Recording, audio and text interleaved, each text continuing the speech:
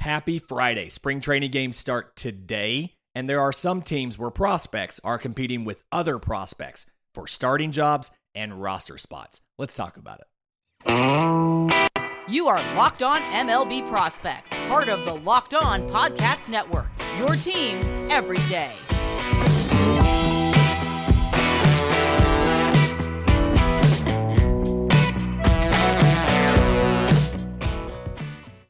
Yes, welcome on in to Locked On MLB Prospects, your home for all things minor league baseball. I'm your host, Lindsey Crosby, baseball writer and podcaster. Thank you for making this your first listen. Every single day, we're part of the Locked On Podcast Network, where it's your team every day. And today's episode is brought to you by our friends at FanDuel. Make every moment more. Visit FanDuel.com/lockedon to get started today. So again, Friday, spring training games have started today. The Rangers play the Royals at 3:05 Eastern. The Mariners play the Padres at 3:10 Eastern. So with the start of games now, everybody else kicks off on Saturday, but we can start looking at some of these position battles in training camp. You have a couple teams, like there's prospects who we know are going to make their rosters and are going to get a starting spot. Ezequiel Tovar is going to be the starting shortstop of the Colorado Rockies.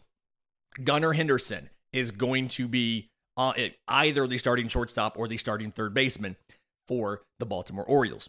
Oscar Colas is more than likely going to be the starting right fielder for the Chicago White Sox.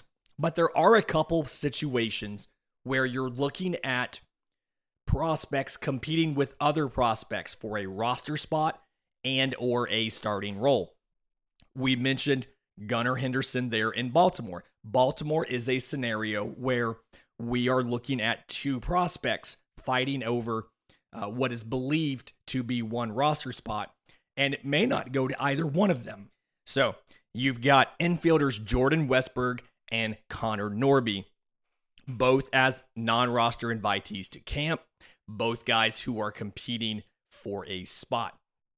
So Jordan Westburg, probably the one, my favorite of the two, if one of these guys makes the roster to be the guy. 2020 first rounder supplemental out of Mississippi State, 6'3", 205 or so. And last year, most of the season, 91 games of his 138 were in AAA Norfolk. 273, 361, 508, 18 home runs, 25 doubles, 3 triples, and then 44 walks to 90 strikeouts and 9 of 12 on stolen bases.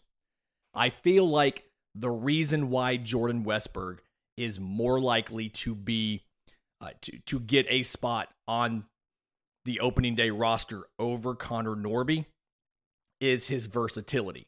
So Jordan Westburg can, he's an above average runner. I think that he probably would be a little bit challenged as like an everyday shortstop. You do have Gunnar Henderson who can fill that role. Obviously, Jorge Mateo still on this team. And so I could see Westburg being above average defensively at second base. And also because of the good enough arm, being above average at third base as well. So obviously you have a scenario where Gunnar Henderson expected to be either shortstop or third base. I think Fangraphs has him as the shortstop with Ramon Urias at third and Adam Frazier at second. And I've seen some places that have Jorge Mateo at short, Gunnar Henderson at third, and Ramon Urias on the bench as a backup because you signed Adam Frazier for second base. But right now, Mateo's value is his defensive versatility. Like offensively last year, 221, 267, 379. Great speed, stole plenty of bases, WRC plus of like 82. And so right now the value is the defense at multiple positions, where Jordan Westburg could give you something like that as well, but also be able to do more offensively. I feel like he's got at least average, maybe an above average hit tool, and he has above average power as well. The reason I like him for the job over Connor Norby, and I like Connor Norby, 2021 second rounder out of East Carolina, 5'10", 190. He also got time in AA and AAA last year, but most of his time, 64 games, was in AA Bowie. 298, 389, 571, 17 home runs, 33 total extra base hits, 34 walks, 259 strikeouts. The thing here for Connor Norby is defensively, like the actual actions, the hands, the transfer, all of that are fine, but the arm isn't that great. The arm is below average, and so you could see him play some short in a, not emergency, but in a, depth kind of situation. But I think he's going to end up being a second baseman at the major league level, and he's going to be an offensive first guy over defensive first guy. He also has less time in AAA, and it feels like Baltimore likes to give their guys a longer look in AAA before they call them up. And so of those two, I very much like Jordan Westburg, if one of these two makes the team, Westburg to make it over Norby. I think a really interesting battle, and one that you'll see multiple of these guys play at the big league level this season, but just an interesting battle is in Arizona. So look at the rotation, the projected rotation right now in Arizona. You've got Zach Gallen, you've got Merrill Kelly, you've got Zach Davies. Those seem to be your number 1 through number 3. Madison Bumgarner has a roster spot still. Did not look great last year, but he's owed a lot of money. He's a veteran. He's still on the team.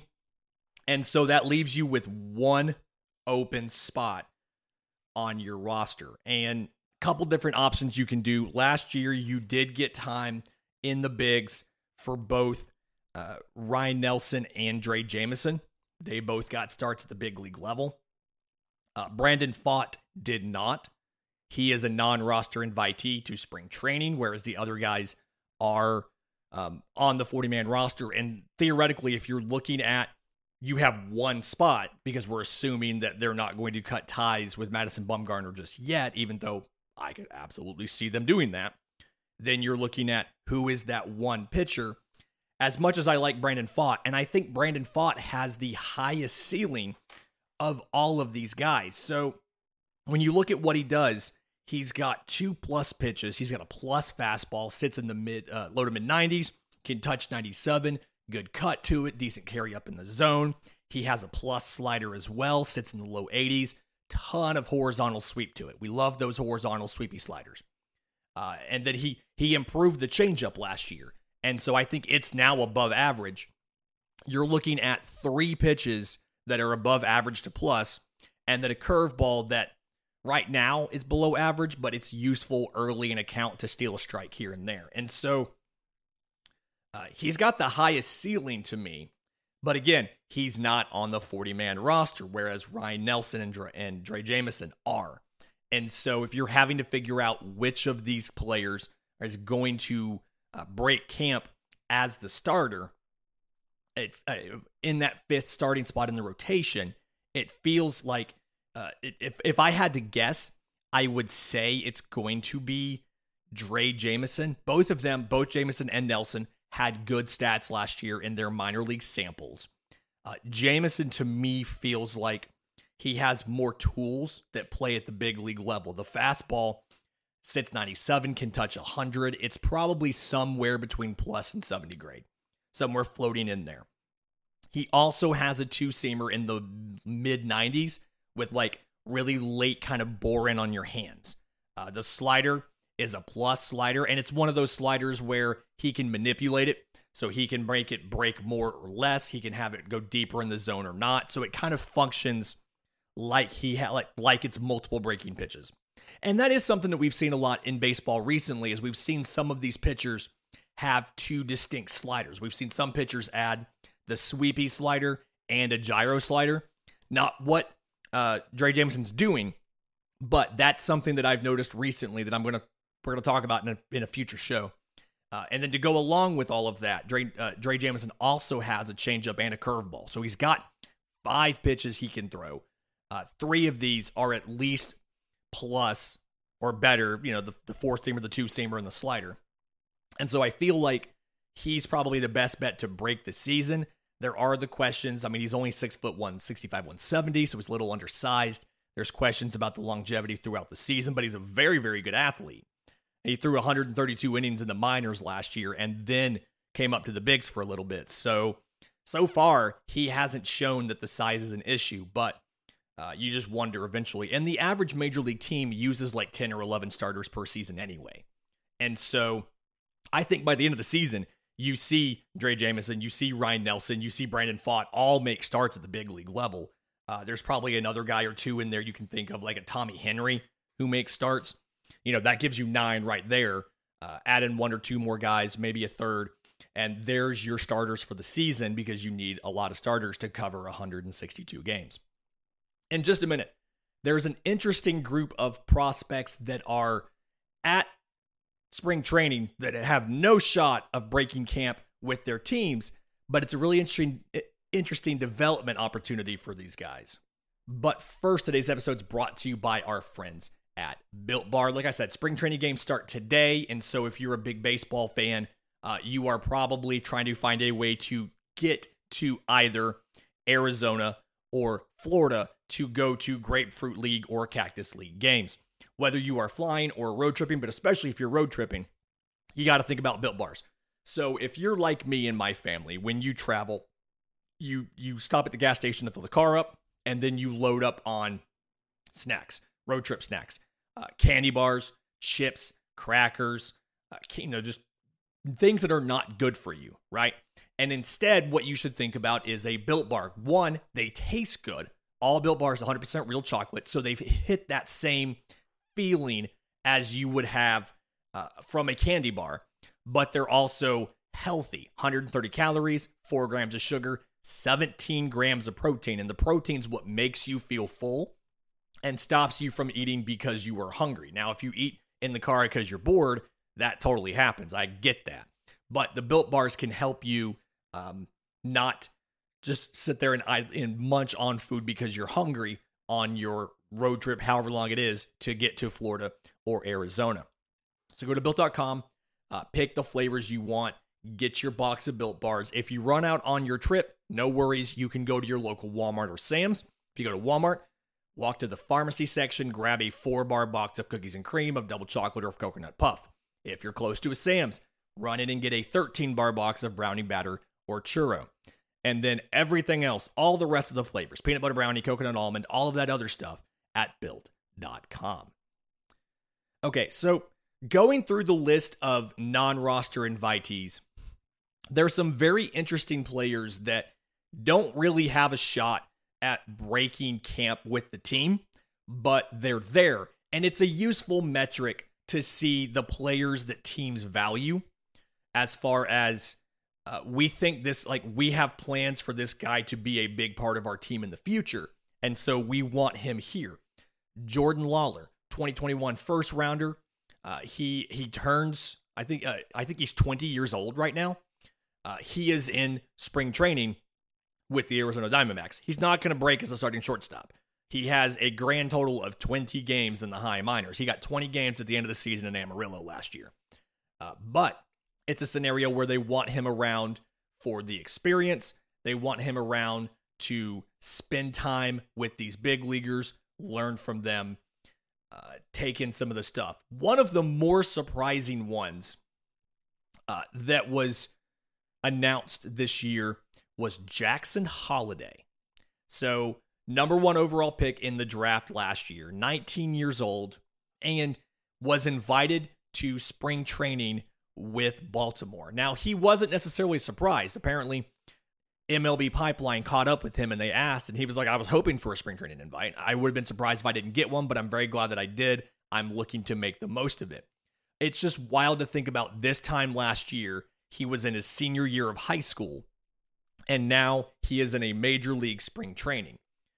It's something where he showed up early. A lot of teams, and the Orioles are one that do this, a lot of teams will do like a development camp, and they'll bring in some of their prospects early. In this case, the Orioles had them there on February 6th, and they'll work with major league staff. They'll work with the instructors, and they'll be there even before pitchers and catchers report, getting work in, working on specific things. But the idea here is you want these valuable minor leaguers to spend time around the major league players to see what they can do. Jackson Merrill, the shortstop for the Padres, is in camp with the Padres, as I understand. And it's again, it's something where you're absolutely like, you want Jackson Merrill, who you have a large investment in and you feel very, very good about. You like him as your, maybe he was first round pick last year. You like him as your shortstop of the future. Eventually, he went to the Arizona Fall League last year. But you want him to be around all these professionals. You want him to see a Xander Bogaerts. You want him to see a Manny Machado. You want him to see a Juan Soto and a Nelson Cruz and a Matt Carpenter, to learn what he needs to do to be able to contribute at the major league level. Holiday and Merrill are going to be competing as far as who's going to be the best prospect in baseball. There's a lot of people that think Jackson Holiday will be the number one prospect this time next year. I absolutely could see that. I do have high hopes for Jackson Merrill simply because he is going to get a lot of the attention in that class or in that system simply because of the Padres having moved so many guys out of that system. They'll need to ensure his development goes well. So he's going to have every single opportunity to produce because, I mean, even if he gets to the big leagues and Xander Bogaerts is still playing at a high level, it feels like he has the skills to move to second, to move to third, wherever you need him to be with a bat that's going to be a middle of the order bat. A couple other interesting guys in camp. Drew Romo of the Rockies, the catcher. The Rockies have struggled to develop catchers as far as like homegrown guys for a while. But there's a really interesting story that broke on Wednesday about Noah Song. So reminder here, right-hand pitcher Noah Song was drafted in the 4th round in 2019 out of the U.S. Naval Academy. So spent all 4 years there. His senior year at the Naval Academy, age 22, 14 starts. He went 11-1 with a 1.44 ERA and 94 innings, 161 strikeouts to 31 walks, 15.4 strikeouts per 9, one of like the top 5 numbers in all of college baseball, like all time. Just absolutely dominant year. 4th round pick by the Red Sox, signed like $100,000. Would have been a higher pick, but he was a graduate of the Naval Academy, which means he is obligated to do his military duty. He asked for a waiver in 2019 to defer or forgive the military obligation. It was denied, so he has been on active duty.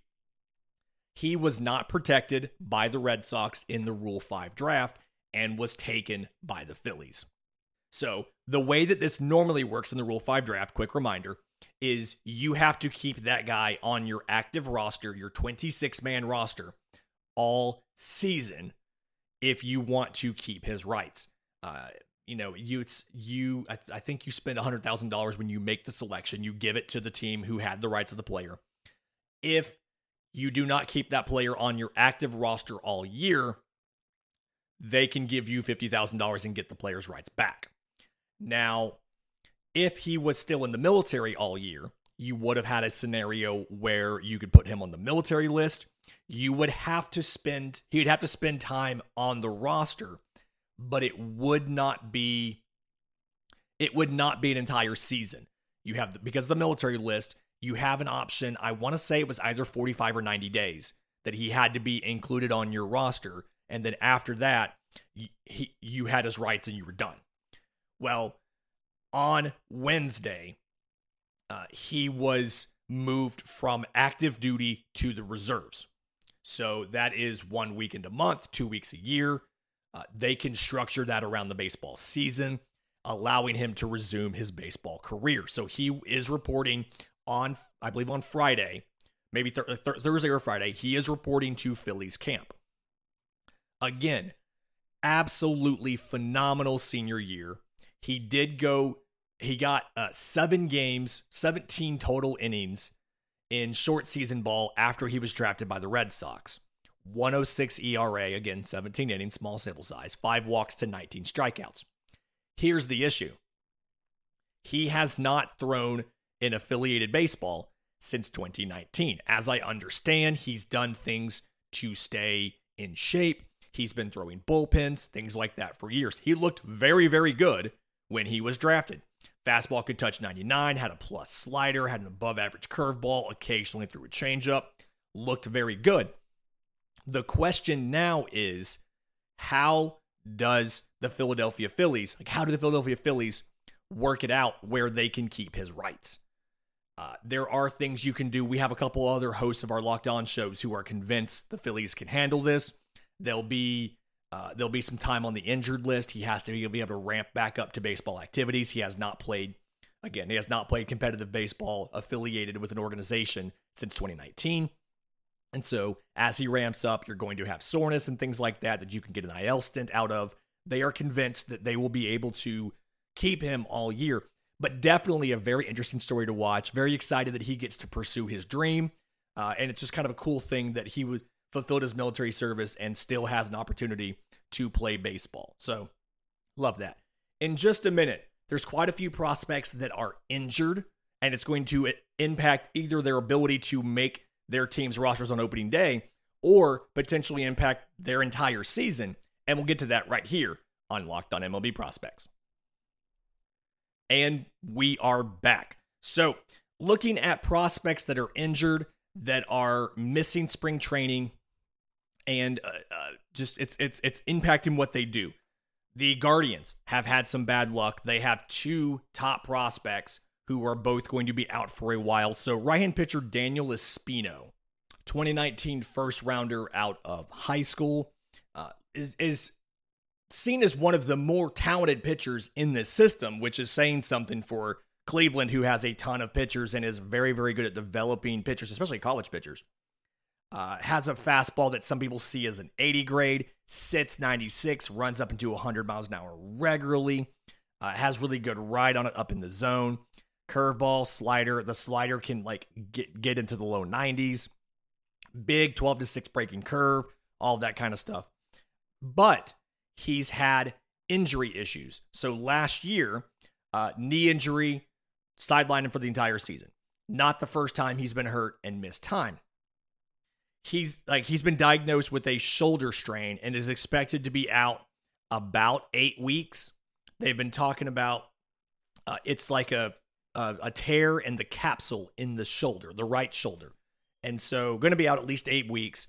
Not great news there. I actually think Baseball America changed their rankings after this, and they moved him from number 1 to number 2, and they moved Gavin Williams, right-hand pitcher Gavin Williams, up into the number 1 spot. But just another injury concern for a guy that's had injury concerns in multiple seasons. You know, again, knee injury. He's had shoulder stuff in the past, and now the shoulder injury now. In that same system, outfielder Chase DeLauder, draft pick from James Madison. He broke his foot last year. I think it was April maybe. So ended his season last year, was still taken in the first round. He had like a screw put in there on the toe. And so he's going to miss 4 to 5 months this year, the same foot. I don't know if it's a recurrence of that same injury, like if it's something where it didn't heal correctly and they had to redo it, or if it's a separate injury around a broken bone that was not necessarily healed to the same strength that it was before. But they had to put a screw into his foot. He's going to miss 4 or 5 months. An injury that infielder Eggy Rosario with the San Diego Padres. He broke his ankle in winter ball. He's going to be out until midsummer. He was looked at a guy. He got some time late last year. He was going to be a utility option for the Padres all around the infield, since you're in a situation where Jake Cronenworth is probably going to be a starter versus a utility guy who can move around. Eggy Rosario was in line to be, get a lot of play time in a lot of different positions as they needed to give guys breaks for the Padres. He's going to be out. Drew Waters, the outfielder in Kansas City. This was a really interesting trade last year. The Braves traded a couple of prospects highlighted by Waters to Kansas City to get one of those draft picks that is tradable, one of the competitive balance picks. So Drew Waters got some time late in the year last year. Offensively had better results in Kansas City than he had in Atlanta. Felt like he was hitting the ball in the air more, a little bit more, I'm not going to say more aggressive at the plate, but just more timely hitting, looking really good. He has an oblique strain, a left oblique strain. So he's going to be out for about 6 weeks. And he was in a scenario where he was fighting for a starting job with Kyle Isbell in center field. And so it looks like, obviously, now that is Isbell's job to lose. I mean, you just traded Michael Taylor away, and so you had a spot there in center field. You could have played both of these guys, but who was going to be in a corner, who was going to be in center? It looks like now Isbell has the track to a starting job in center, and then Drew Waters can rejoin the team when he is healthy. Miguel Vargas, corner infielder for the Dodgers, has a hairline fracture in his pinky.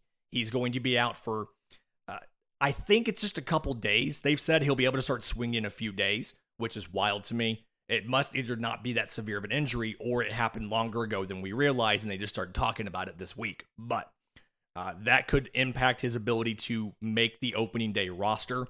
He was seen as somebody that could play at third. They were looking at him at second as well. So, kind of moving him and Max Muncy around. But a piece that was absolutely going to compete in the season where they are trying to get back under the luxury tax and reset their tax penalties.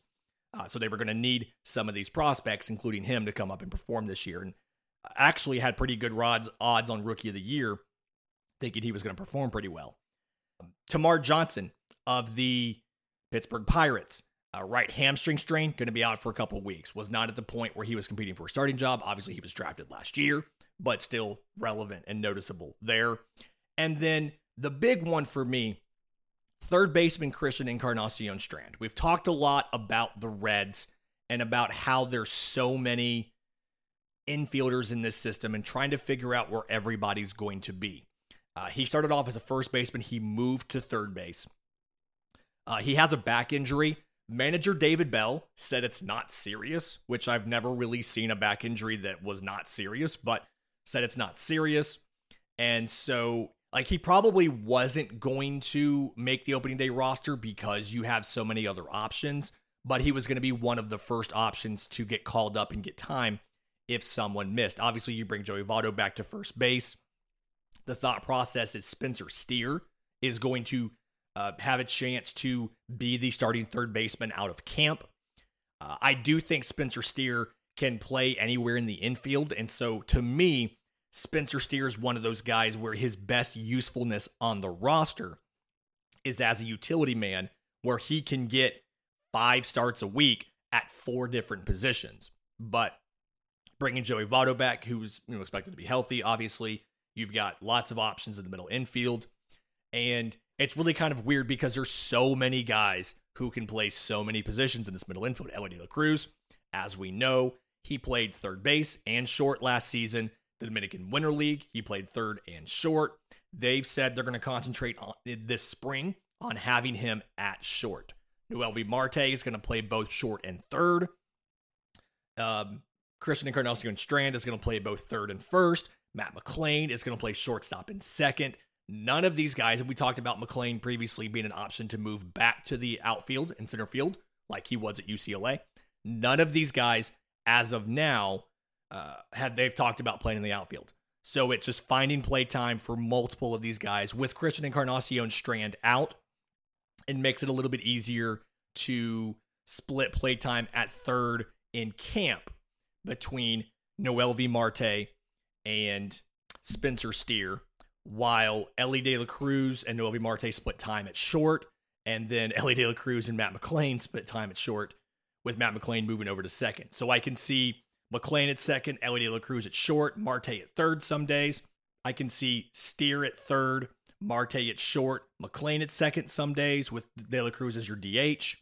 Lots of different permutations of this lineup here that you can do in spring, obviously coming in after the guys are out or in a split squad matchup, things like that. Going to be interesting to see where they all rock those out. fantastic week this week. Hopeful by next week my voice is back to normal. That would be great. We have a mailbag on Monday. Reminder, if you have questions for the show, I'm on Twitter at Crosby Baseball. Show's on Twitter at Locked On Farm. You can email us, lockedonmlbprospects@gmail.com, or drop your questions in the Locked On MLB Prospects Discord. Link is in the episode description, and the link is in the show notes. Until Monday's show, enjoy the spring training games this weekend. This has been Locked On MLB Prospects.